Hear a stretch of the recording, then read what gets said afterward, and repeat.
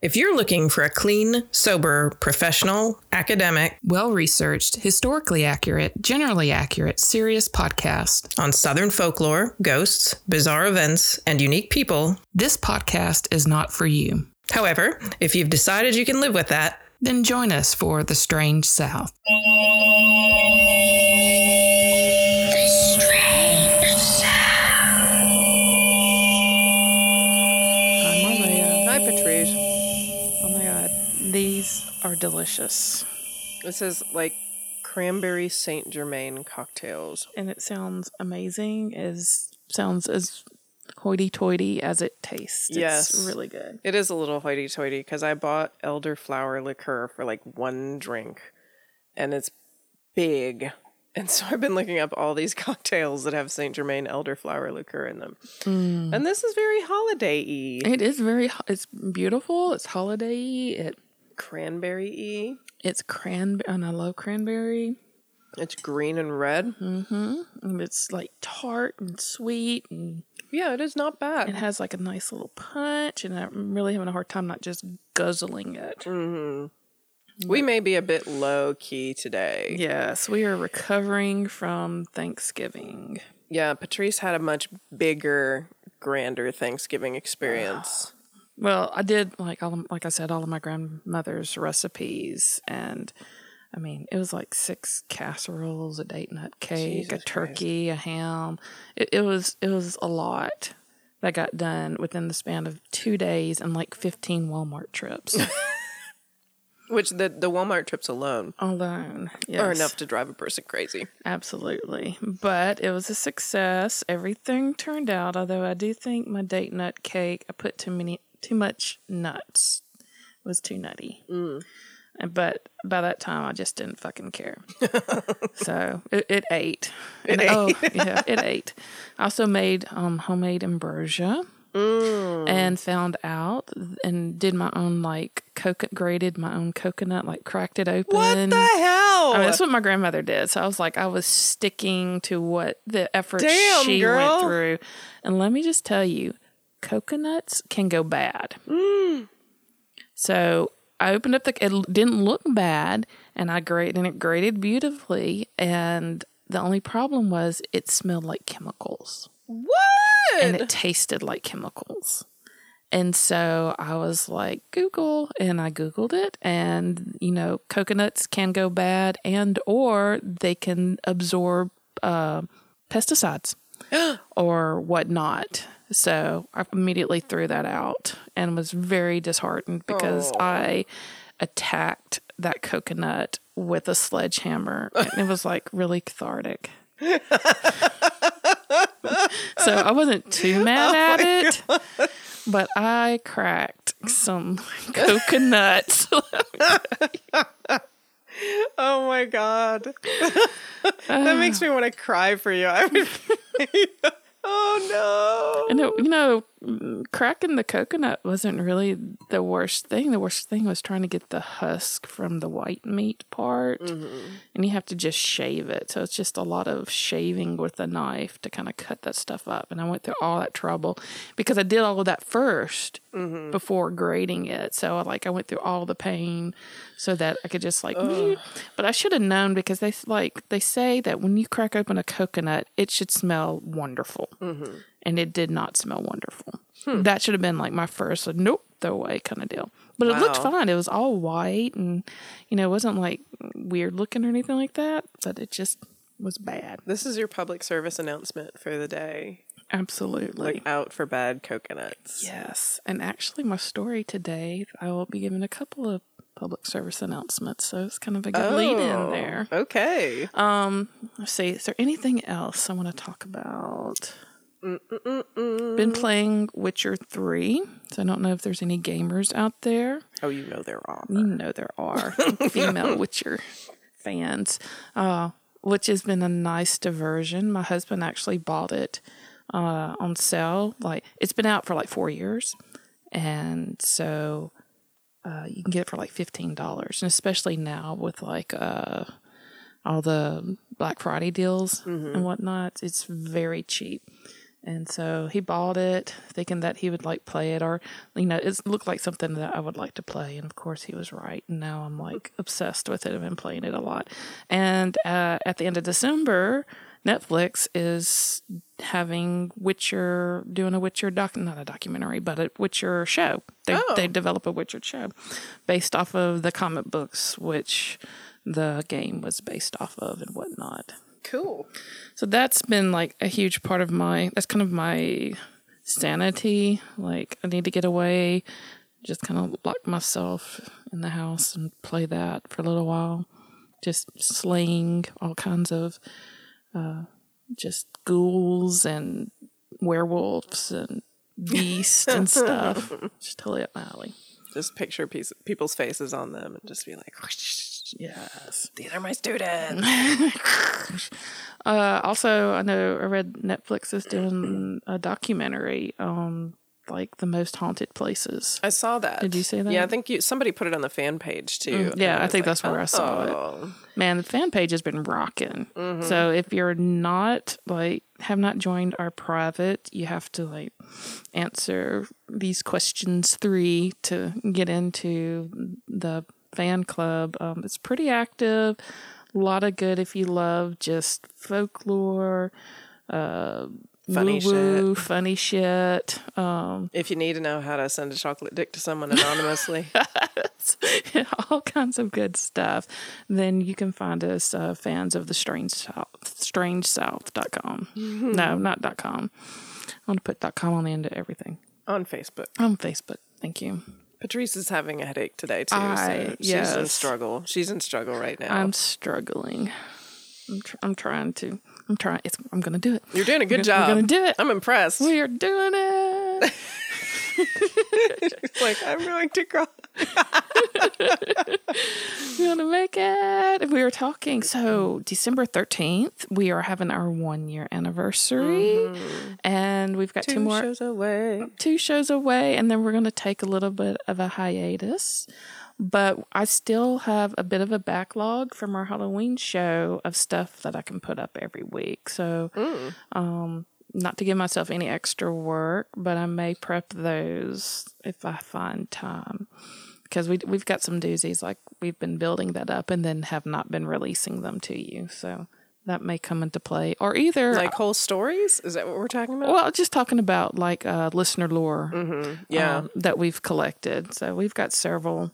that's kind of been sitting on the shelf that we can throw together. Or either I'm just going to say fuck it for the next 2 or 3 weeks and just...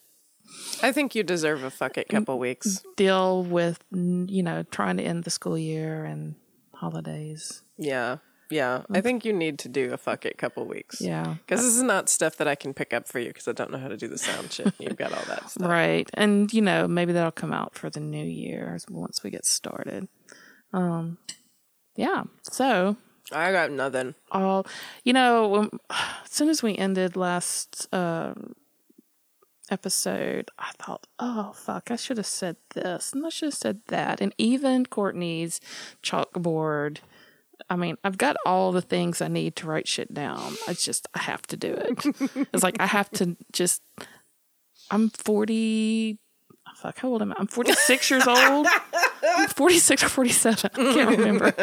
I'm that many years old, and you would think by now I would be able to hack my own brain and know when I'm just I'm never going to write shit down. I'm never going to remember it. And so I have to be more proactive. I think you're doing fine. Thank you. Got the best friends. Tell you what. Okay, let's see. Anything else I want to talk about? No. I don't think so. T-shirts on the website. Oh, if you're interested in buying things that you couldn't get at shows, or if you never make it to shows and you're interested in our T-shirts or any of that shit, it's up on the website now. Patrice set everything up so that it can be, purchased online. Yeah, and we'll ship them. We've already sold a couple of T-shirts, and we have limited supply, and it's less than 10. It's less than 30 per style. Mm-hmm. And the originals, I think we may have one extra small left. So we don't have any more of the originals. maybe with the start of the new year, that's something that we'll get into. So if you are wanting to purchase for yourself or for a loved one a Christmas gift of a Strange South t-shirt with the skull and crow or either the cicada, go to our website, thestrangesouth.com, and I believe it's under merch and t-shirts. I'll try to make it easier to find. And and by purchasing, you help us out. You help us pay for hosting space. And we're trying to get Courtney a microphone. And equipment and travel and Courtney a microphone and all the good things. And we haven't heard back from Dragon Con yet, but we'll need a little bit of a financial backup if we're going to end up at Dragon Con. Oh my God. I can't even, I don't even know what that's going to cost. And we need to go ahead and we'll have to talk about that. Yeah. Of course, we don't want to do that if we're not going to be there. Or maybe we will be there even if we don't do a show. I guess we could. We were joking. Courtney and I were joking about going to Dragon Con because we talked about it every year because Randy, my husband, is always at Dragon Con. Mm-hmm. My friends do costume design and they judge the costume competitions and they do workshops at Dragon Con every year. It sounds like so much fun. And I think it'd be fun even if we're not working.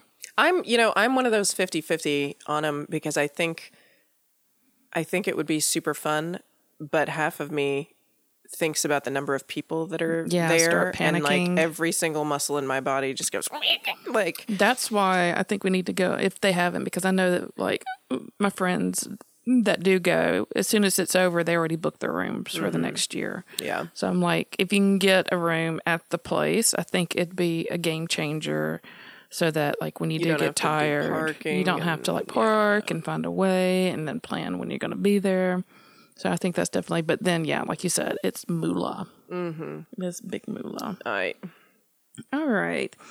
So, it's we both kind of have themes that we stay with, or that we've kind of leaned towards, things that we like to talk about, we like to research about. And I've kind of had this in my back pocket for a while because, it's just part of the list and I hadn't felt like doing it and probably should have done it during the summer, but it's okay. But, man-made things that happen around lakes have kind of always been very of interest to me. And I grew up not on the lakes so much. I didn't visit lakes as much as I would like to, but we did have several lakes and rivers where I grew up. And my mom grew up on the river. So I grew up basically, hearing her panic, Patrice, if you ever go on a river and you're swimming and the current pulls you under, so here's the PSA, right? And the current pulls you under, she's like, rivers are not clear and you cannot tell which way is up or down if you're underwater and in a current. Mm-hmm. And she's like, and people have been known to drown because they think they're swimming towards the top and they're actually hit the bottom of the river. She's like, so when you're in a river and you're under, she's like, first of all, don't panic. Second of all, she's like, blow bubbles out. And whichever way the bubbles go up, that's the way that you swim up towards, because they're going to go up to the surface. So, she's all the time telling me stuff because every weekend they would go out to a sandbar on a river and picnic and swim in the river and ski and stuff like that. And so I, first of all, don't like fucking swimming in things where I can't see my feet. That's the way my husband is. He's it's gross in here. I don't want to touch any slimy shit. Mm-hmm. I'm going to freak out if something brushes up against me. I think of I just don't like it. And so, I've been skiing. I've been in the river. I have anxiety attacks when I'm skiing on the river and I'm just sitting there waiting for the boat to go thinking, would you just fucking get me on top of this water? So, of course, I am in awe of rivers and streams and lakes, and I love them so much. Not necessarily being in them, but I like being around them and grew up around them. So I was, researching this topic that I'm talking about, and there was this poet that was born in Macon, Georgia, and his name is Sidney Lanier. I know what you're doing. And so one of his most popular songs, I can't fucking read that. Go ahead. Okay. Is the Song of the Chattahoochee. And so the Song of the Chattahoochee, this poem, and Lanier, you know, he was born 1877, like I said, Macon, Georgia. He was an author, a poet, a professor, a musician. He was also a fucking lawyer. He did it all. And he was also on the stamp, U.S. stamp back in the 70s and whatnot. Wow. And there's so many fucking things named after him. He was really I have never heard of him. I'm sorry. But you know, all these things that were named after him. But the Song of the Chattahoochee, the first little, I guess, stanza or whatever. Again, I don't know poems. Sorry. It was out of the hills of Habersham, down the valley of Hall, a hurry amain to reach the plain, run the rapid and leap the fall, split the rock and together again, accept my bed, or narrow or wide, and flee from folly on every side with lover's pain to attain the plain, far from the hills of Habersham, far from the valleys of Hall. And so it's you know, this poem that he's written about the Chattahoochee, where he's basically personifying the Chattahoochee as it was a person, and the poem is basically the river talking about what it does. And so this is a very famous song about this river. And the Chattahoochee River, if you don't know, it forms the southern half, or it forms at the southern half of Alabama and Georgia border, as well as the portion of Florida. So it runs right there on the border between Alabama and Georgia, and it flows down into the Gulf. And it also flows up into North Georgia. And back in the mid-1900s, they ended up building a dam there. And one of the main purposes of this dam was for flood control of the Chattahoochee River downstream, and also to provide water and to protect Atlanta from flooding. Mm-hmm. So it's multi-purpose dam that they started to build. So what happened when they built this dam, of course, it flooded this whole area that I'm fixing to talk about, and it formed Lake Lanier. Lake Lanier! And Lake Lanier today is popular with boaters, jet skiers. It's a really popular summer holiday place. It says over 10 million people visit the lake annually. And, you know, they have water parks, they have rowing and sprinting, canoeing events. In 1996, Summer Olympics were held there on the lake. Really? Yeah. Oh my God, I didn't know that. I worked there. I worked just in Cumming, Georgia, just off of Lake Lanier. So wow. yeah, so I passed it on my drive to work every day. That is so cool. They also have the Dragon Boat World Championship there. Dragon Boat. And you know, just all of this really cool shit. It's because it's the biggest lake in Georgia. It's huge. So the history behind this lake is that after World War II, the United States Army Corps of Engineers was charged with this task to create a dam to provide all these things, you know, stop the flooding, control the flooding, set up hydroelectric power, and also kind of all the recreation stuff was kind of a side note. It wasn't the most important thing. It's not why that it was built, but it became this huge industry. So as soon as this idea came about, all kinds of disagreements started over every aspect of the dam. Imagine. In Atlanta, there are political disagreements about how things should be done. And so it's how it should be used. You know, was it mainly designed to provide power or water or recreation? Where was the dam to be located? Even the name was in flux until way after they started construction, and they decided to name the Lake Lanier. And again, many start dates, they had all these start dates that never came about, but the dam actually began, you know, was constructed, I don't have the date right off, but we'll get to that. Anyway, so there's many dates, when it would start, when they would first flood it, and whatnot. But what they have to do when you do something like this, you have to begin purchasing land. So the first purchase that was made like in 1948 was Shadsburne's Ferry, which was this guy, Henry Shadsburne, and he was already like 81 years old. And he owned like a 100-acre farm there, and it was their first purchase. And they paid him for that 100-acre farm $4,100. So they were basically paying people about $50 an acre back then. My God. And I was like, I got really incensed when I read that. And I was like, what the fuck? But then you have to remember, because I always tell my mom when she starts like complaining about things being overpriced, it's not the 1950s anymore, and things are drastically different as far as money. So I looked up how much money $50 were. $50 back in 1949 or 1948 was $520 in our day's spending. So he actually got almost $1 million in today's time at 81 years old for his farm. So that didn't piss me off as much. Although still, whether it's fair or not, but it's at least it's not like a total rip. Like not as bad as it could have been. And so, there's a lot of area that needed to be bought for this reservoir area. So they ended up like buying all these homes. Like they had bought a toll gate road, a number of other ferries that crossed the river.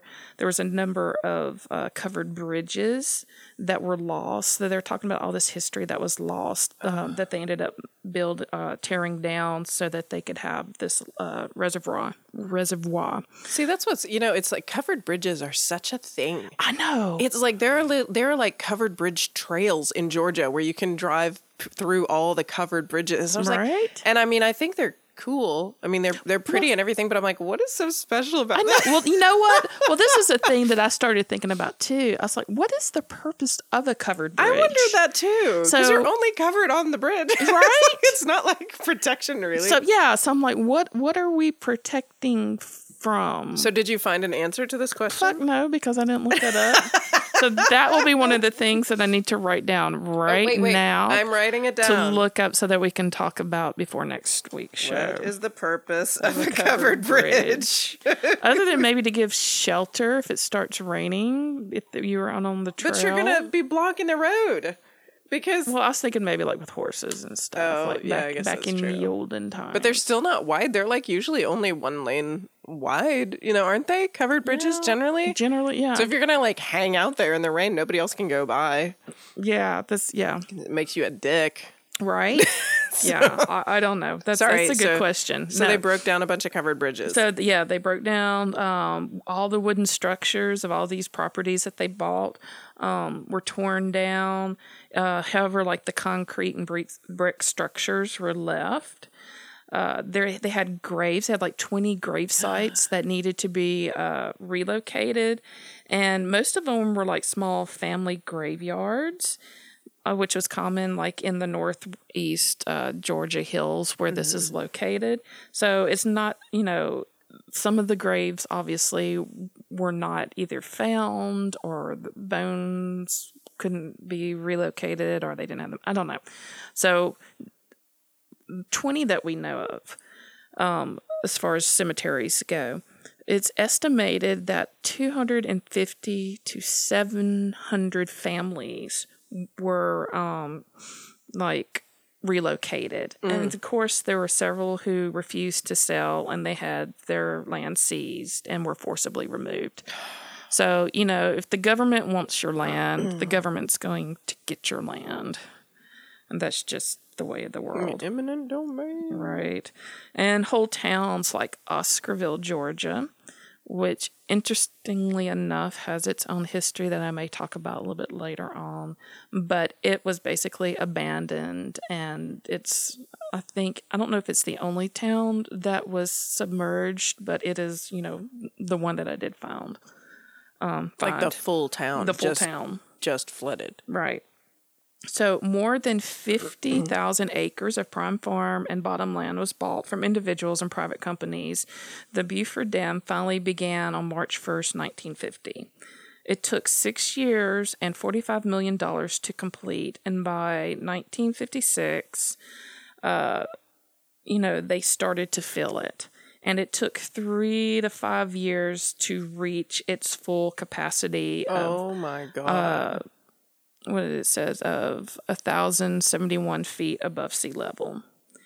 So the depth of Lake Lanier at the Buford Dam is 211 feet, which is taller than the Statue of Liberty. No way. Mm-hmm. So this is kind of reminiscent too of the Lake Norman in North Carolina. Normie. Yeah, Lake Normie, the monster that I did previously.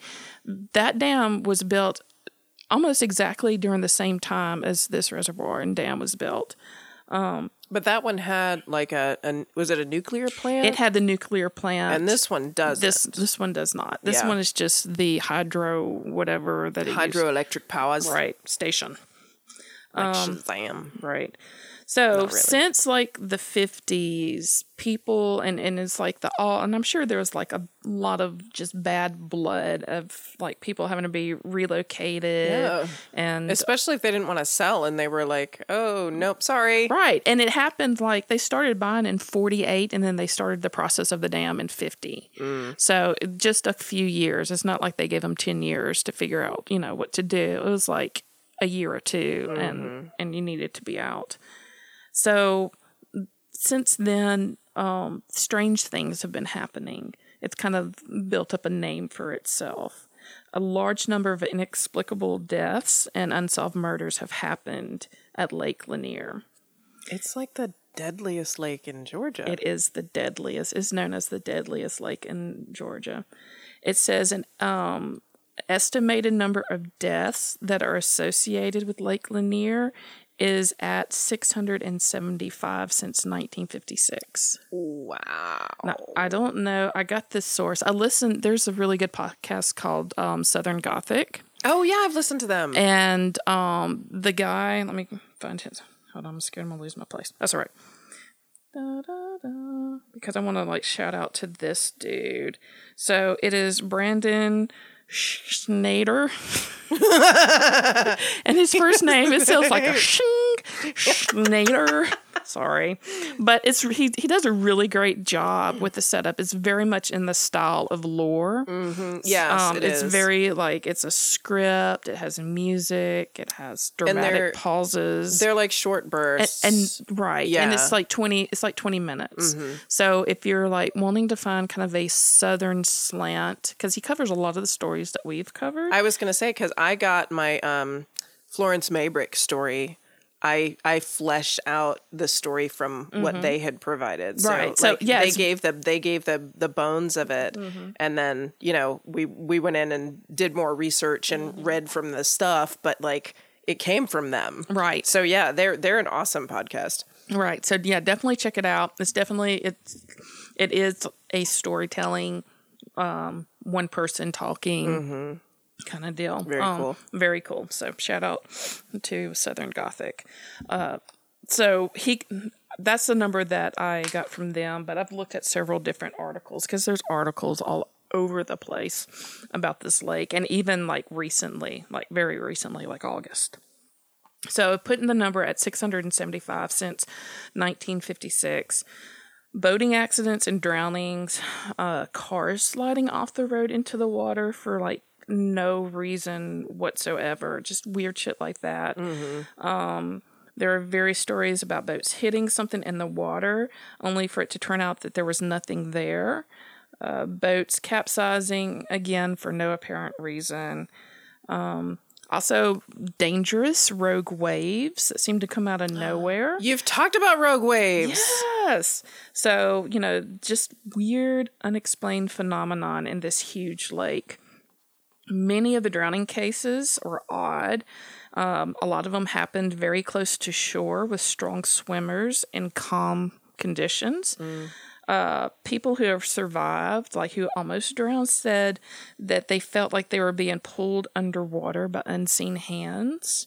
and and having the air suddenly leave their lungs and cause exhaustion, and just being startled suddenly is kind of the things that people who've almost drowned in Lake Lanier have reported saying that they felt. Luckily, they did not die. The first notable death, though, at Lake Lanier happened in 1958. And they say that this is its most famous victim that the lake has taken. Her name was Susan Roberts, and she was actually traveling along with her friend Della Mae Parker. And so Roberts was driving, and she lost control of her car and crashed right off of this bridge, Lanier Bridge, in Dawsonville, on the Dawsonville Highway. So her car came to rest in 90 feet of water on this steep slope at the base of the bridge, and it got caught in the dead fall of where the trees were sheared off to the trunks there at the bottom. So it was just and I'm going to talk about this a little bit later on about the conditions around the bridges.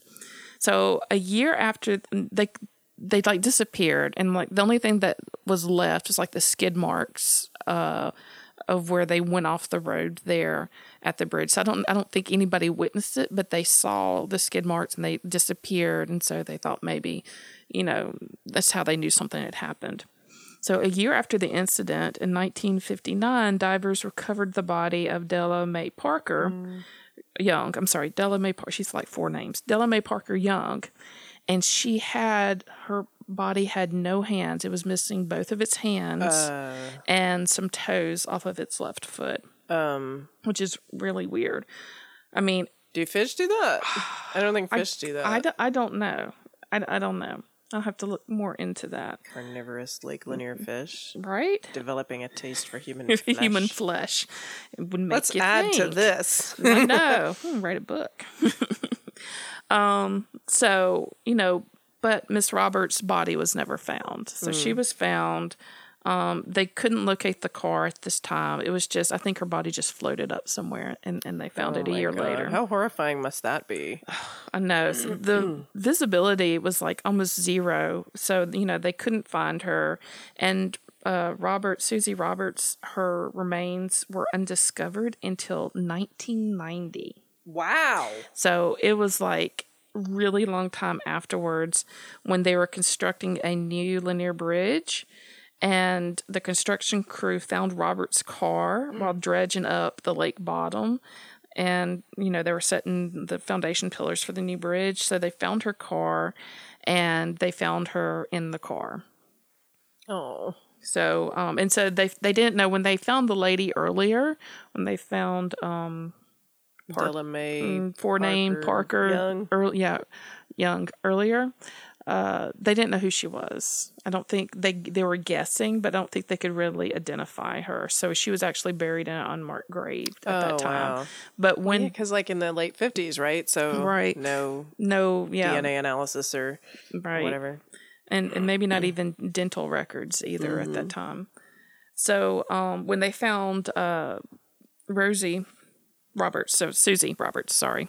When they found Susie Roberts, they had put 2 and 2 together, and they were able to identify and say that these were the 2 girls that went missing off, near Lake Lanier. So there is supposedly an apparition of a young woman in a blue dress that haunts that bridge at night that people have said that they've seen. And according to those who have seen the spirit, and she's also kind of known as Lady of the Lake, she is missing her hands. So that is actually Miss Young, who was the first body found that they think is haunting the Lanier Bridge area. Oh, so weird. So also a mysterious, because we talked about the ferries. There were a lot of ferry crossings before the lake was formed, and so there's been people who have seen a mysterious raft floating on the lake late at night, and its inhabitant a shadowy figure pushing with a long pole and a lantern light. Well, some fishermen who saw this one night, and it was a cold night, said that where the area that they saw the raft and the guy pushing with this pole was roughly 45 feet deep. So there's no way that his raft could have been moving because the pole would not have been long enough to push it across the river at that spot. And so the two fishermen who are watching this happen said that the figure suddenly shouted and jumped from the raft into the freezing water. And then that freaked the fuck out of the fishermen because they thought that guy was swimming towards them. No shit. So they were getting the hell out of there. And so they were gathering all their stuff. And then come to find out that when they were trying to find the raft, they couldn't find the raft. They didn't see the guy in the water, and the water was calm, like nothing had disturbed it. So, but there's been people who have seen like this raft floating at night on the lake. So again, river Styx. Yes, weird shit happening. It's estimated that 10 to 20 people a year die on the lake. In 2011, the accidents on the lake really got like a lot of public attention. And I remember when this happened, in 2011, 17 deaths on Lake. There were 17 deaths on Lake Lanier, and many of them were freak accidents. And in 2012, the trend continued. And it's just like all of this shit started happening, and people were getting become more and more aware of how deadly the lake is. Like in 2012, a 9-year-old boy and his brother were riding a pontoon and were struck and killed by a speeding boat. Like right after that, like a month after that, the little boy, I don't know if he was like a son or stepson of Usher. Yes. Got killed when basically he was inner tubing and a jet ski hit him. And that shit can happen. I mean, jet skis are fucking dangerous if you are not paying attention or not aware and you don't have somebody that's in control of it. Because I have been in the water with somebody jet skiing and it freaked me the fuck out. Yeah. Because, it could just hit you in the head and you're done. You're out and you're in water and it's very easy. So I can see easily where that definitely could happen. So that happened, and that brought like a lot of attention to the lake. His friend, who was also hit, survived, but Usher's stepson, I believe, did not make it. So a lot of people were talking about how the lake seemed cursed and was a death trap, and this was reported like in the news and social media and stuff, and people were insisting that there's something evil and vile about the place and it's best to be avoided. However, 8 million people visit there a year. That is a shit ton of people in the area. And a lot of what's reported with accidents is a good amount of alcohol involved. Yes, I'm sure. Few people don't know like the regulations for operating boats or motorized watercraft. And, it's just... with that many people out there, something is going to happen. Out there, and they can't enforce. They can't enforce this stuff. So, plus, it's like, it's making them money. I think they make, like... I read this, and I didn't write it down, but, upwards of like $5 million a year in revenue just off of recreational stuff, and if not more. And I think it's more than that. So in addition to these freak accidents and drownings that are happening, Lake Lanier has been a location for more bizarre, mysterious deaths and disappearances. So here's one case that has that's been resolved, but it's still kind of weird. And it's around this Georgia man named Kelly Nash. He was 25. So he went missing from his home in Beaufort, Georgia in 2015. And what had happened early that morning, like at 4 a.m., he woke up with flu-like symptoms. He was coughing and sneezing, and he told his girlfriend at the time that he felt terrible and she'd probably see a doctor before going back to bed. So she went back to sleep, and she woke up again like at 7:30, and Nash was gone. and he had not taken his wallet. He had not taken his keys or ID with him. And he didn't show back up like that. She waited like till that evening and he didn't show back up. So she called the police and they discovered that his 9mm pistol was missing from the house as well, but nothing else was taken. So they did this massive search and, all his friends and family and dogs, went looking for him. There was a $50,000 reward for him, and no trace of him or his whereabouts was found. And it was 1 month after this strange disappearance that his body actually was found. His decomposed body was found in Lake Lanier by a fisherman. He was still wearing the PJ pants and his dark shirt that he had on when he went missing. And although the body appeared to have no major trauma, it was found that he suffered from a single gunshot wound to his head. So it's just really weird. And it's, it's never truly been solved, and it's unclear why he chose to go out in the middle of the night.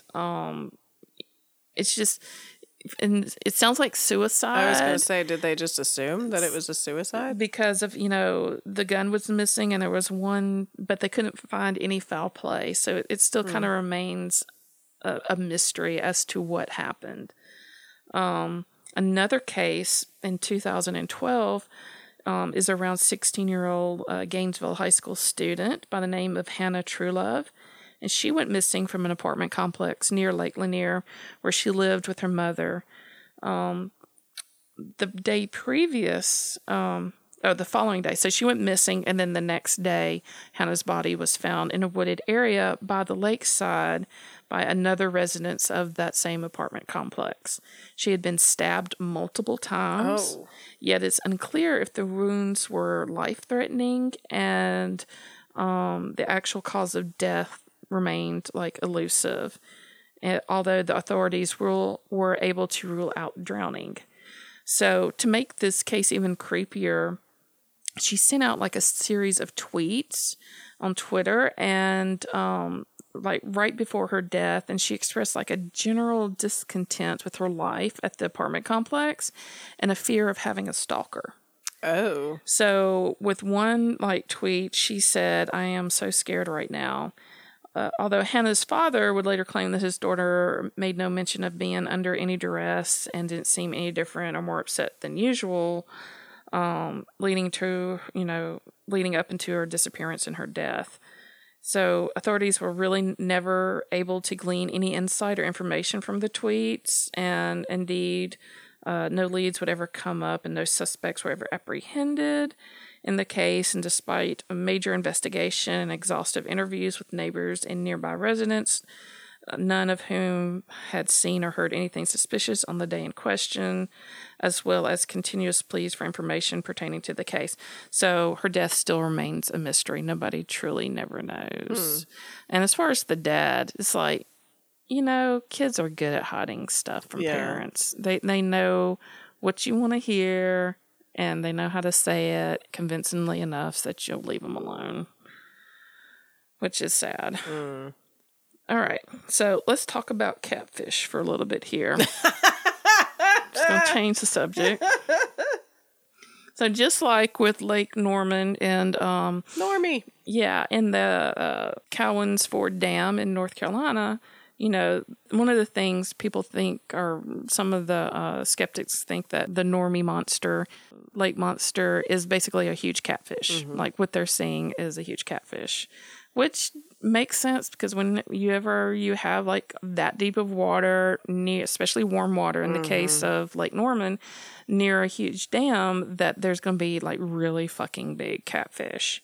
So one of the most popular local tales of these giant catfish at Lake Lanier comes from a truck carrying live chickens. Oh, God. So supposedly it went hurling off the Thompson Bridge in the 1980s, sank to the bottom, and when divers were sent in to look at the wreckage and to recover stuff, to their horror, they found catfish the size of 12-year-old boys gathered about the sunken trunk and engaged in ravenous feeding frenzy, swallowing the chickens whole. Oh my God. So other stories have described fishermen hooking enormous fish and having their boats towed around a lake, which that's fucking true because catfish are some strong motherfuckers. And if you've ever tried to like reel in a catfish, it is so fucking fun because they will put up a fight. Love catfishing. But yeah, they will pull your boat for sure. So that's not big deal there. That's true for a lot of, even little bitty catfish. They're strong motherfuckers. So, you know, this just kind of adds to the legend of the lake. And obviously, again, makes you fucking think about putting your toesies in the lake and something that you can't, because I was... Noodling is a thing. Noodling, it is a thing. But they go for your digits, right? They Isn't do. that a thing? It totally, the crazy motherfuckers do that. Not this person here. I'm like putting socks on my feet in the water so they don't touch my toes. So, you know, that goes into part of the legends and, of course, makes people not want to go in the water. Oh, and I was going to say, I was reading in some of the comments under some of these articles, and one of them about the chicken thing says, yeah, I was out on Lake Lanier fishing, and a bunch of ducks landed on top of the water. He's like, and all of a sudden, one of the ducks just fucking disappeared and never came back up. So, talking about, in 2016, like I said, Lake Lanier saw 17 deaths, including 9 drownings and 8 boating-related fatalities. Though statistically, there's a bunch of lakes, in Georgia, and it says since 1994, there's been like 160 people die. And basically, there's like, well, it's understandable because of the amount of people on the lake and, shit happens kind of things. But like they broke down the statistics and they're like, there's something about Lake Lanier. There's like a 50% higher chance that something's going to happen to you there than at the other lakes. So they did the statistics and they're like, yeah, like that is true. But if you gauge it based on these other lakes and statistics of deaths on these lakes, then there's something extra going on there at Lake Lanier. So it's not just, the number of people, although it is, but, again, extra woo-woo going on. Extra woo-woo. Extra woo-woo. This year, there was actually in July 15th an article saying officials worry about high number of deaths on Lake Lanier so far this year. So as of July 15th, there was like already 11 deaths that had happened.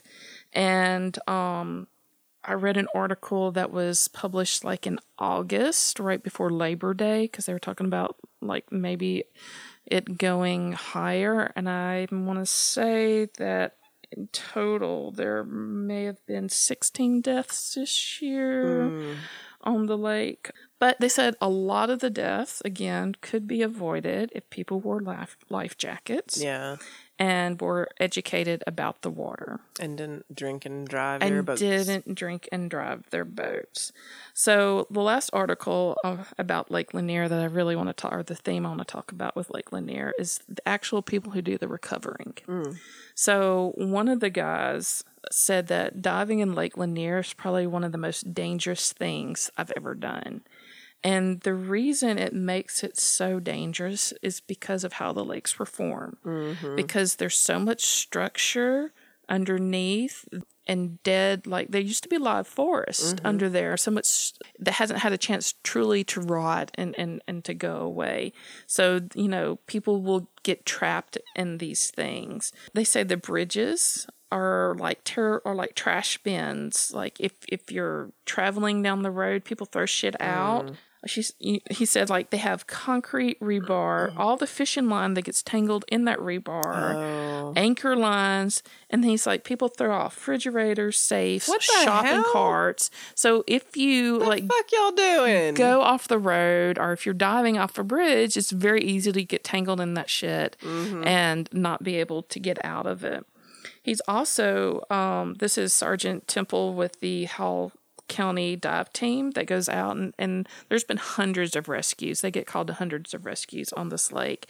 And he was like, one of the most harrowing experiences he's had He was down there and he fucking fell into a well underneath, like somebody's well underneath. He's like, all of a sudden I stepped off and there's just bricks flying past me and he couldn't figure out what the fuck was going on. He's like, he knew he needed to stop or he would not be able to get out of there. And so like he braced himself and was able to stop and get out of there. He also says that you're looking at 3 or 4 different atmospheres. So I assume that means something in diving terms as far as like top layer, middle layer, whatever. So you can easily like get the, I guess, what's it called? The like bends. The bends. Oh, yeah, because it's 211 feet deep, you said, or something like that. If you ascend too rapidly. So, you have that problem. And he says a lot of his divers have, had to treat like some really difficult to get rid of staph infections from all the shit down there. So, like, all of this adds up to the lure and the danger of Lake Lanier. And one thing that I found interesting, we talked about like there's forest down there. And when they were filling up the lake, they stopped it at one point and some crews went out with chainsaws, and instead of they clearing the trees all at, before they flooded it, they just filled it in with water, filled it up about halfway, and then went and just chopped all the trees off at a certain point. So these like huge forest of stumps that are still there are living under that lake, not too far below the surface. And if you have a drought, like they saw, I think it was like 2009, there was a really big drought that affected, and there's a whole bunch of political bullshit going on. If you want to care to read into that, like water supplies, all kinds of shit. Yes, that happened. Some gauges that were that broke, and so things were misread, and they thought that they were lower than they really were. I mean, just like it goes in deep. But when the drought happened, a lot of these buildings, there was like a racetrack down there. So all of these things started to like appear. And if you have lower water levels and those trees are still there, you're going to run into like, if you're trying, you don't ski on that shit. So, you can totally, like even shit on the water, like things floating on the water, not literal shit, but like logs. Well, with staph infection. Right. Right.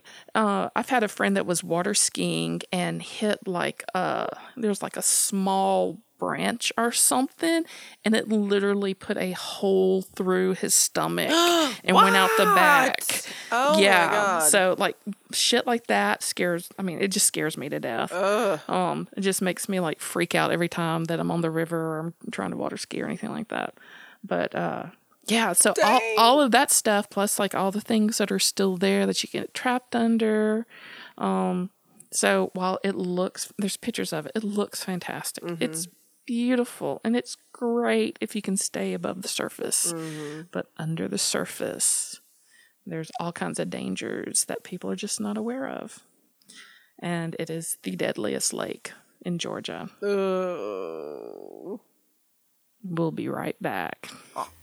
The Goat House Beer Garden in Montgomery is our favorite place to go when we're in Alabama's capital, whether it's to do a show, to visit a dilapidated movie set, or to flip off the governor's mansion. So I was talking to James, and he was telling me that the Goat House highlights local artists, singer-songwriters, makers, chefs, brewers, and entrepreneurs of all types, just like the Strange South. Big supporter. They intentionally support only original content because they believe that communities begin, grow, and sustain when creatives and entrepreneurs thrive. It's a great atmosphere, great company, and a lot of fun. And it's less than 10 minutes from Hank Williams' grave, which is haunted. So next time you go to say hi to old Hank, stop by the Goat House Beer Garden. So we are re-upped on cocktails. Extra sugar rim. A little bit of chocolate. Reese's, little Santa hat, Hershey's Kisses. Tra-la-la. It's like October begins the season where you steal all your children's candy. And it just kind of continues until the end of the year. And then, they get older and they steal all your candy out of your liquor cabinet. So, let's see. One of the big things that you do on Thanksgiving is go to movies, right? Mm-hmm. Did you go to movies? You didn't go to movies this year. Because that's crazy talk. It's not that busy around here, oddly. Oh, well, that's I didn't know that. I figured it would be like just everybody going to the movies because what else are they going to do? What's funny is like... I guess hunting. Yeah, I don't know what people were doing, but apparently the movies weren't nearly as crowded as you might think they were. Oh, well, that's good. Even though Frozen 2 opened. Yeah, I was going to say, really... Like the weekend before. What's out there? There's nothing really out there. Well, here's what I think most people went to with their families. Mm-hmm. To avoid talking politics and shitty stuff and eating more turkey. Yeah. They probably went to see the Mr. Rogers movie. Oh, okay. With Tom Hanks. I know many, many, many people who went to see the Mr. Rogers movie with their parents this weekend. Okay. I guess that is a thing. And so I was thinking like, okay, so feel-good stuff. Right. Mr. Rogers is nothing if not feel-good stuff. It is totally feel-good. Although, that's just one of the movies I'm like... To me, the point of going to the movies is for the total surround sound immersion experience. And Mr. Rogers is not one of those movies, I would feel like. So it's kind of wasted. So I always wait to rent those kind of ones so I can snuggle up in a blanket on my couch, which to me is more of a Mr. Rogers experience. That does feel like more of a Mr. Rogers experience. Or I would pay to see the guy who walked in and like changed sweaters and shoes when he sat down in his chair. But yeah, I do know a lot of people who went to it. So I started thinking, okay, so feel good stuff for Thanksgiving. And I've also been listening a lot to and had a lot of conversations about this podcast that I've been listening to, the Dolly Parton's America. I started listening to that. Is it not amazing? Oh my God. It's so good. I cooked and listened to Dolly Parton's America. I'm sure that made your Thanksgiving better. It really did. That and the vodka. Yeah. Yeah. The only way to cook now. Oh, amazing. But yeah, I was like, and I've been obsessed with that. My husband told me to listen to it, and so I started it and just couldn't stop, and now I can't wait for the next one to come out, and it's just really, it's really good. And there's, again, it's like, there's nothing much more feel good than Dolly Parton. Man, I love everything about her. I do too. She is just, there's only one. There is only one. And one of the cool things about this is a plug for the podcast, but one of the cool things about the podcast is they really do focus on like what makes her really unique as a person, like starting with how does somebody get such a diverse audience base? Right. Like that you have all different types, ages, like ethnicities, like political, leanings, right? All in one room, and everybody's really happy. Mm-hmm. And they're not going to be dicks to each other at a Dolly Parton concert. Right. And it's like, how does she do that? Yes. And that's kind of like it's one of the big questions of the podcast. Right. Is like, how does she bring people? So again, that's Thanksgiving, right? Is like trying not to have fights with people. We had a very successful Thanksgiving. We did too that way. I was just waiting for the shoe to drop, but it never dropped. And it was lovely. And that's awesome. We survived. I only made a couple of crass Donald Trump comments, and my dad just looked the other way. I don't know that he's really he's not in the anti-fight anymore either, though. I don't know that he's really, like, he was never a Trumper, so to speak. Right. But he is, a lifelong conservative. But, so anyways, let's not go down that road. That's not where I'm headed today. Dolly Parton. Dolly Parton brings people together. Yes. But so anyway, I'm telling you, this is an extremely long description of my train of thought to get to where I get today. Okay. I'm all aboard. So I think about Dolly Parton and I think about like the Imagination Library, which if you're not familiar, do you know about Dolly Parton's Imagination Library? I do not. Okay. See, I didn't know about this until I moved down here and started having kids because I would get like a flyer every once in a while in the mail. But Dolly Parton, the Imagination Library mails free books to kids from when they're born until they hit high school. Oh, wow. It doesn't matter. You don't have to fill out an income form. You don't have to be quote unquote in need or anything like that. You just sign up. It started in 1995. It's like a book a month, I think is what it is. Okay. And She just started it in Sevier County in Tennessee, where she grew up. And then, like, by 2000, it brushed, like, the entire country. It covered, and now it's international. Oh, wow. In 2003, so it started in 95, so in less than 10 years, it had mailed 1 million books. Wow. And, I was just thinking, like, about how, again, Dolly Parton brings brings a tear to your eye, right? Dolly Parton doing all this awesome stuff. But, books too, specifically, when you look at studies of people, what reading can do for people. Right. And so all of this is already kind of like moshing around in my brain because of like Thanksgiving and Mr. Rogers and this podcast that I'm listening to. And then a friend of mine posts, and I think it was Todd Misha, I can't remember. A friend of mine posts this random little history link about the Kentucky pack horse librarians from the 1930s. Oh, okay. And I was like, okay, well, this is like, that's obviously what I'm going to cover now. Right. Something I'd never heard of. Okay, same. So here's where this started. Kentucky in the 1930s, like many other southern states in the 1930s, a pretty poor state. Right.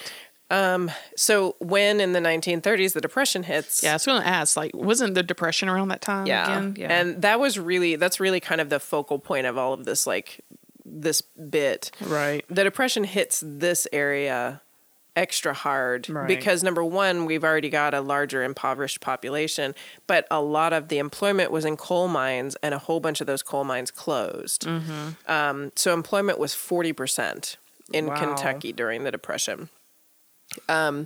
So many of the areas, like in the Appalachian Mountain Range in eastern Kentucky, they were in that place where, like, there were no roads, there was no power line. Right. There was no plumb. I mean, there was nothing there. And so, and that was pre-Depression. That was when people were employed. Right. So it exacerbated issues that were already there. So infant mortality goes up, starvation, child starvation goes up, illness. And like, I'm thinking, oh yeah, I'm doing feel-good stories really well right now. This is the most feel-good story I've ever done.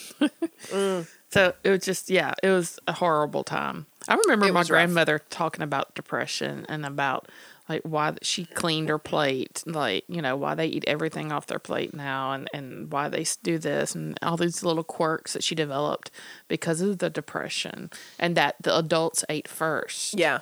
And then it was the children ate the leftovers, basically. That's interesting because I've heard people do that the other way around too. Right. But I mean, I guess if the adults are the ones who have to have energy to work and bring food to the kids, right? Like, it's like put on your own mask first, like in the airplane. Now say adults, the men ate first, and then the women and children. So that's interesting because this kind of touches on some of that too. So, it's weird because I don't think that much about the New Deal. I never did think that much about, like, FDR's New Deal public works programs in the South until I started hiking and, like, thinking about all of the walls and things that were built by Corps of Engineers, I guess it was. Right. And that's, I guess, yeah, go ahead. And so the New Deal created the Works Progress Administration, the WPA, and the whole point of it was putting people to work through federally funded public works projects. So WPA jobs were primarily male jobs. Right. And when I say male jobs, I just mean, like, they were in those industries that the labor was going to be higher, they considered it building. They considered it manual labor, and they considered it uncouth sort of for women to do it regardless. Right. At that time. So they were building railroads, they were doing construction of schools, and roads. So during this time, it's great that the WPA creates all these jobs. It also leaves a whole bunch of women as single head of household because they're traveling to get to whatever job they can get to. These guys are just taking off and working how they can and mailing money. Right. And the women these jobs aren't there for them. Right. And females working outside the house is also not a huge thing right now. Right. It's unheard of. You don't do that. You stay home and take care of the kids. Exactly. But when everybody is starving. You've got to do something, right? Right. So the WPA recognized that there was kind of a dearth of opportunities for women in its programs, and they started some seamstress programs. There were a lot of sewing related things that women could start to do, but they also looked and they were like, okay, so in Kentucky, the illiteracy rate was more than 30%. Wow. And libraries were circulating 1 book per capita in Kentucky versus, like, I guess the American Library Association or whatever was like a recommended 5 to 10 books per person should be circulated, and Kentucky was at 1. Right. So, like, whatever libraries they had, not particularly well used. And if you can look at number one, the education system, but also look at the terrain. Right. And recognize why this is happening. You know, it's not Right. because people don't have an interest in learning. It's because these resources hard are to get not to. here for them. Right. Yeah, they don't have roads. You know what I mean? Right. Like, what do you want? So, it's interesting. Eleanor Roosevelt started kind of pushing this women-focused like areas of the WPA. She's looking for other projects that women can do instead of just manual labor men's, things that women will accept as something that's appropriate for them to do. Right. At the time. So she decides we're going to bring like books and reading material into this 10,000 square mile part of Eastern Kentucky that is mountainous and impossible to get to. Mm-hmm. And there's like bookmobiles and stuff like that, like mobile libraries, have actually existed since the 1800s, which I had no idea of. I didn't either. That's cool. I know, right? But these, you can't get there. I mean, you're talking wagons. Yeah, right. Okay. You can't, there are no roads. I don't know how many times I'm going to say that to myself. Right. So let's see, was it I didn't write down what year this started, but anyways, through the WPA, they started a program called the Pack Saddle or Pack Horse Librarian Program. It was founded by a woman named Elizabeth Fullerton, and there had actually been a program in 1913 with roots in the Kentucky Federation of Women's Clubs. But Eleanor Roosevelt championed this new WP initiative, and if you want to hear more about it than I'm going to say, or different than I'm going to say, there's a podcast I don't know if you've ever heard of called The Kitchen Sisters Present. Okay. And they do kind of short burst historical, like I think they call it like B-side history, like B-side cool. history. And I love that. Yeah, it's a very cool podcast, and they do a lot of interview sound bites with the people who were involved in the program. So they pull from an original source. And there are some really cool voices and, interviews that are involved in this, but it's really funny because you've got to at least listen to their episode on the Pack Horse Librarians to hear Eleanor Roosevelt talk. Oh, wow. Because that fucking woman sounds like goddamn Mickey Mouse. Oh, shit. I mean, it's just like, it's unbelievable. Like I started, and you were like expecting this, like, because I've heard things about Eleanor Roosevelt, and I'm thinking kind of like a dark, deep, rich, proper voice. And it is like, oh no, it's really fucking funny. So you should listen to that. But so anyways, Roosevelt looks at this as a way to increase literacy and employment at the same time, and they hired almost all women. So what the job was they would have saddle packs on some sort of pack, like a horse or a mule. They would fill them with books. They would ride out to these remote Appalachian towns and homes in eastern Kentucky, and they would distribute the books and come pick them back later. WPA paid the salaries, but that's all they paid. Oh, wow. So the women used their own horses and mules, or they would lease them from neighbors for like whatever price they could get. People, right. This is part of where it gets to feel good because people were kind of doing for each other. Right. And I think the only thing that our generation may be able to really look in common with this is like that feeling after 9/11 when all of a sudden, it's like you get that everybody's human, everybody's struggling, everything sucks. Let's just do for each other. Right. And that's kind of what's cool about this is, so if they didn't have their own and they wanted to work in this program, somebody would lend them or somebody would lease them something. Right. So they rode through the creeks and up the mountains at least twice a month. They would deliver and pick up all this reading material through eastern Kentucky. The routes were 100 to 120 miles a week. And it was like, you know, that like the post office is like through rain or not rain nor sleet nor, you know, they would go in whatever weather it happened to be. That nothing would slow And there's them some down. shitty weather up in the mountains. No fucking shit. And I was going to say some of the things that I'm going to tell you some of the things that they said about what they rode through. Oh, wow. They would get $28 a month for this, which is roughly like $515 a month in today's currency. Or that was, I think that blog, it's a blog called Wednesday's Woman. And today's currency was probably like couple of years ago, but it's probably not too far off. Right. So it's not a lot, even, you know, adjusted for inflation and whatever. So, and it was super hard. So, like I said, no roads, no, you know, very, very remote areas. It was almost impossible to see the trails in a lot of places. Right. You had to be pretty hardy to do this. You really did. And you've got to have a hardy damn horse. But, and the trails the cool thing is now, if you're not on the fan group now, get on it this week because I'm gonna be posting these pictures that I found. And for once, like most of the time we look at these and it's really hard to find pictures of the older stories that we do. But this one is just, there are so many. Oh, and they're super fucking cool. Oh, wow. Because it's these women going up these inclines on these horses, and the incline is just covered in just shale and rock, and you can just see it just cascading away underneath the horse's hooves, but they're going to fucking go. Wow. It's really cool. Are they wearing sensible shoes?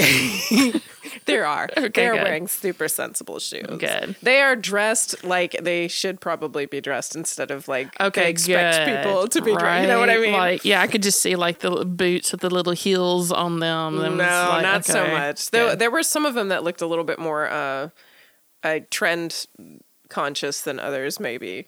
But the Smithsonian did an article on it that I read, and they talked to a woman named Nan Milan, who carried books on an 8-mile radius from this one school. It was a boarding school for mountain kids because, like I said, you know, when there's no way to get from here to there, these mountain kids had to go to boarding schools. They couldn't, there wasn't just like a one-room schoolhouse to go with just your community with like 20 kids in it, because there was not, they couldn't get there. So they had to go to boarding school. They had to stay someplace else if they were going to be schooled, because there was no other way to do it. And so this woman joked that the horses she rode had shorter legs on one side than the other so that they wouldn't slide off the mountain paths. And like you said, weather was absolutely shitty. There's I think this was a news magazine called BlueRidgeCountry.com that talked about a woman named Mary Luttrell, who talked about the rainy roads that she went on, and she would be knee deep in mud. And she said, I've had to hold my feet out to the sides of the horse. The mud was so deep on the roads, and the horse would have to swim the creek when it rained. But she took me everywhere I wanted to go. They said, because it also gets super, super cold up in the mountains, and their feet would freeze to the stirrups because they're having to go through water. My God. And their feet would freeze. And they did this every week, 100 to 120 miles a week.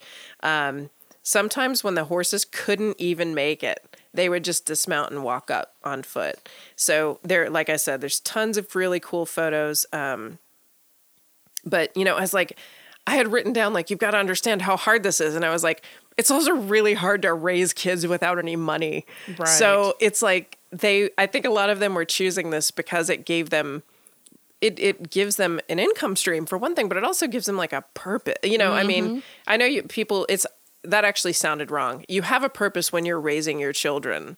It's not like, I'm not trying to like trivialize that. But some people need more than that. Yes. It's a different feeling. Right. And I think, these were the women who were going to be like, really going to need that to be able to go through this and be glad that they're doing this job. Definitely going to need that.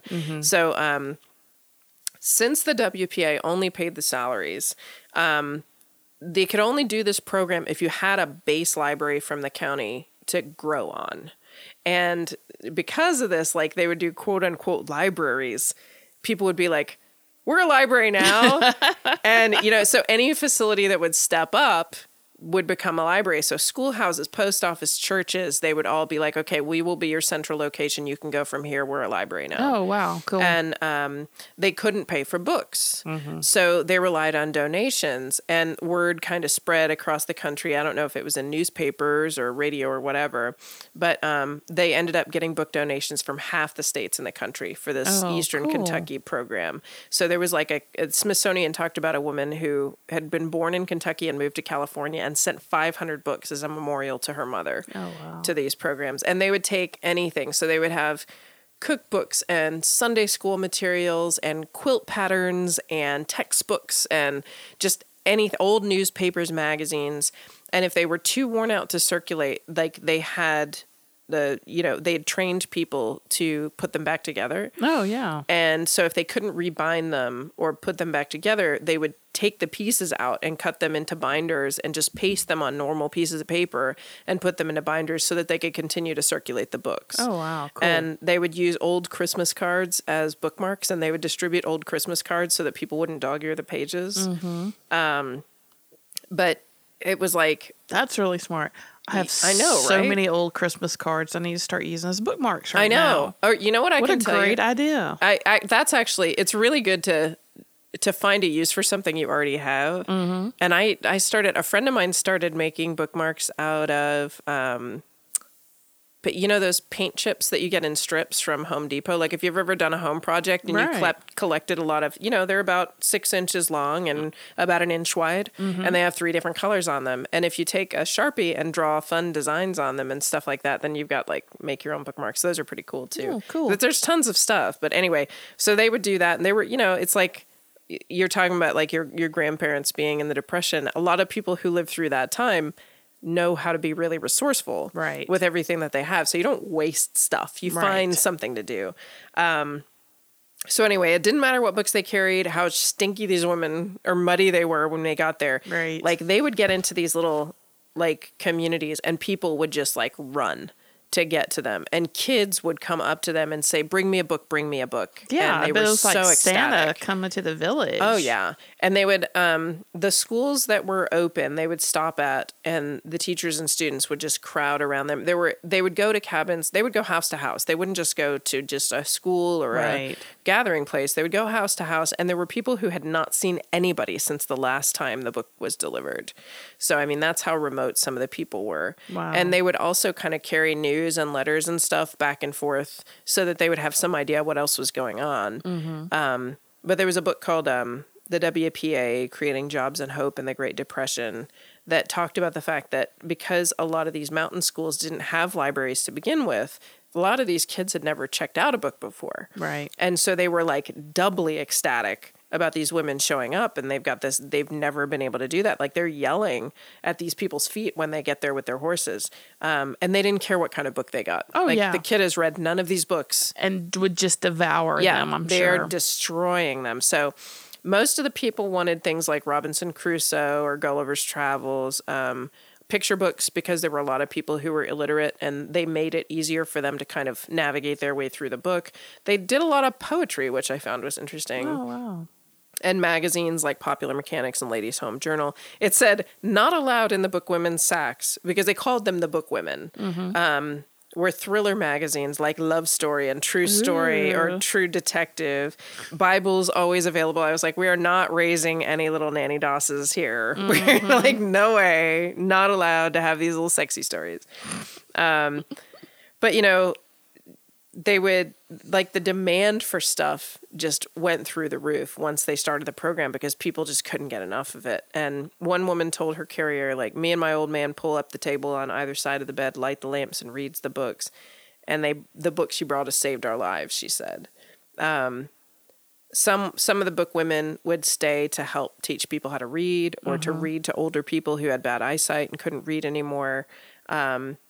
And the Louisville Courier-Journal talked to a woman who was 83 at the time in 1995 when they published this interview. Her name was Grace Caudill Lucas, and she sounded like she would like eat you for lunch.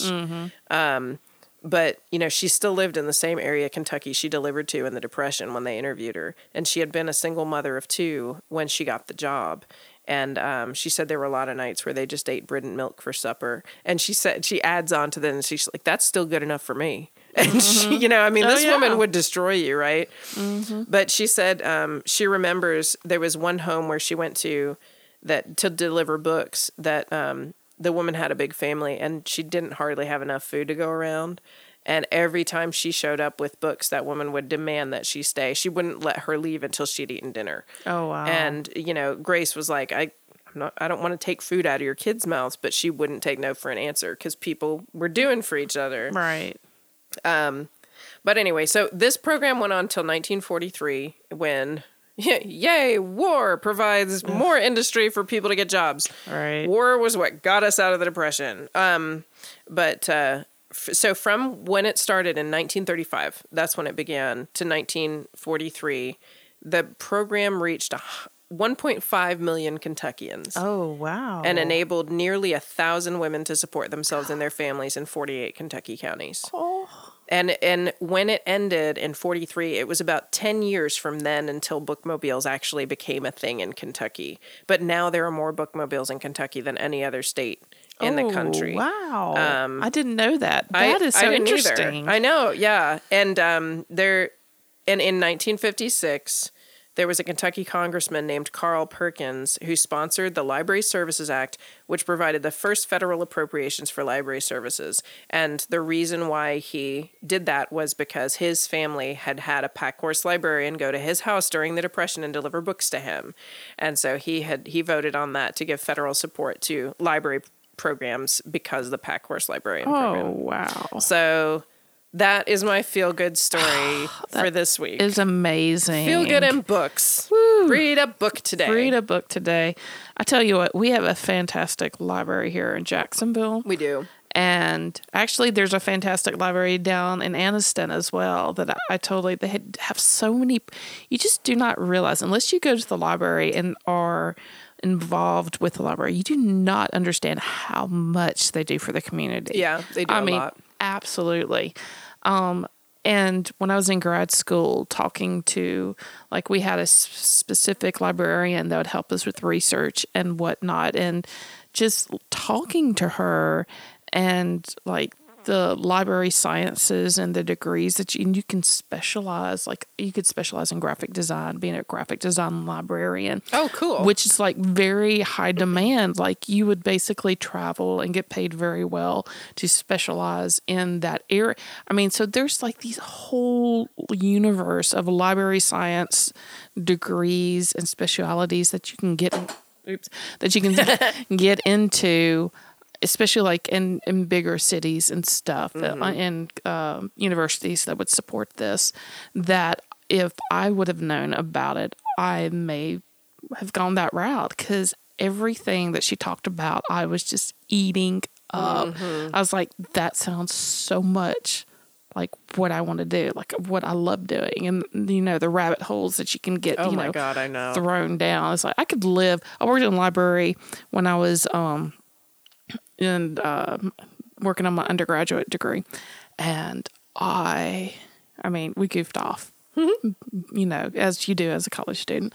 But having to go to work at a library, I did not regret. I didn't feel like it was a drain on me. I didn't hate going, having this extra job or whatnot, because it was work study kind of, and you get kind of bored sometimes with work study and whatnot. But I dug it so much because I was in a fucking library, and there was I just loved it. It was one of the best experiences ever. And I'm such a, even though I don't read, it's you just don't fucking have time, and I really hate that. So I figured when I get old and I can't do anything else, that's what my grandmother did. She read. God, she read so much. My family was such big readers before the internet. That's all we did. Fucking internet. But yeah, I totally love it, and I love the book ladies. It's really funny that I remember after I graduated college and I started looking at jobs and I was like, I want to be a librarian. They make shit. And I didn't and I was an English major and I didn't actually have the skills to be a librarian. You know? Fuck. I was like, I thought that'd be easier. Right? No, you would It is think. not. It is not. No, it's funny because I think everybody could probably point to like maybe one mean librarian that they've met, like the librarian. Right? Mm-hmm. But I think in my personal experience, that person is way outnumbered by those sort of amazing, like Yes. uber helpful, personable, lovely, friendly, passionate people. Knowledgeable, passionate, just oddballs. Oh, yeah. They're oddballs. And I love it because I'm an oddball too. So it's like, I you know. know. It's like our people. Our people, exactly. But, you know, when you have that mean librarian, and I was talking to somebody else about this. It's like you cannot let that discourage. Like in any field, it's like you're going to have that one teacher, that one professor. You're going to have that one boss, that one coworker, wherever the fuck you are. That is just going to be the asshole of the group, and it's not the profession. It is the people, and it's just like statistically impossible to get away from the assholes of the world. So you cannot blame it on the teachers or, you know, whatever. Yeah, librarians. Look for the good ones. Let's go back to Mr. Roger. Sorry. Look for the helpers. Look for the helpers. All right. Because my kids have been going to libraries since they were teeny. Yes. And they still love going to libraries. And one of the reasons that they do is because every librarian that they've had at our local library for children's librarians has been lovely. Right. And the one that they have now, who they know by name, and they know her grandchildren, and she knows them when they walk in the door, and she knows what books they like, and she will order them for them if they don't have them in stock. She sees them on the street and says, oh my gosh, there's a new Mary Downing Hahn book that you haven't read yet. I need to make sure you come in and get it. I mean, holy shit, who does that? Who does that? She's amazing. That sounds amazing. Well, your children are also like exceptional readers and young women, so I do not doubt that any librarian would be ecstatic to like help them. Yeah, she is super good though. I mean, it's not just them.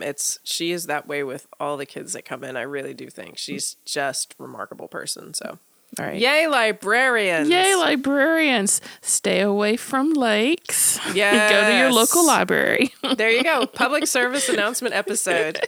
Thank y'all for listening. Bye. Don't litter. Don't litter. I'll talk to you soon. Bye. Follow us on Facebook, Instagram, and Twitter, and check out our website, thestrangesouth.com. All our social media links are there. And for extra fun and goodies, join our Facebook fan group, Fans of the Strange South Podcast. And if you love us so much that you want to support what we do and get bonus episodes and behind-the-scenes photos and videos, please consider joining our Patreon at www.patreon.com/thestrangesouth. Out of the valleys of Havisham, down the valleys of Hall, I hurry amain to reach the plain, run the rapid and leap the fall, split at the rock and together again, accept my bed, or narrow or wide, and flee from folly on every side with a lover's plain to attain the plain, far from the hills of Havisham, far from the valleys of Hall. All down the hills of Havisham, all through the valleys of Hall, the rushes cried, Abide, abide! The wilful waterweeds held me thrall, the laving laurel turned my tide, the ferns and the fondling grass said, Stay! The dewberry dipped for to work delay, and the little reed sighed, Abide, abide! Here in the hills of Havisham, here in the valleys of Hall. High o'er the hills of Havisham, veiling the valleys of Hall, the hickory told me manifold fair tales of shade, the poplar tall wrought me her shadowy self to hold, the chestnut, the oak, the walnut, the pine, overleaning with flickering meaning and sign, said, Past not, so cold, these manifold deep shades of the hills of Havisham, these glades in the valleys of Hall. And oft in the hills of Habersham, and oft in the valleys of Hall, the white quartz shone, and the smooth brook stone did bar me of passage with friendly brawl, and many a luminous jewel lone, crystals clear, or a cloud with mist, ruby, garnet, or amethyst, made lures with the lights of streaming stone in the clefts of the hills of Habersham, in the beds of the valleys of Hall. But oh, not the hills of Habersham, and oh, not the valleys of Hall avail. I am fain for to water the plain. Downward the voices of duty call, downward to toil and be mixed with the main. The dry fields burn, and the mills are to turn, and a myriad flowers mortally yearn, and the lordly main from beyond the plain calls all the hills of Habersham, calls through the valleys of Hall.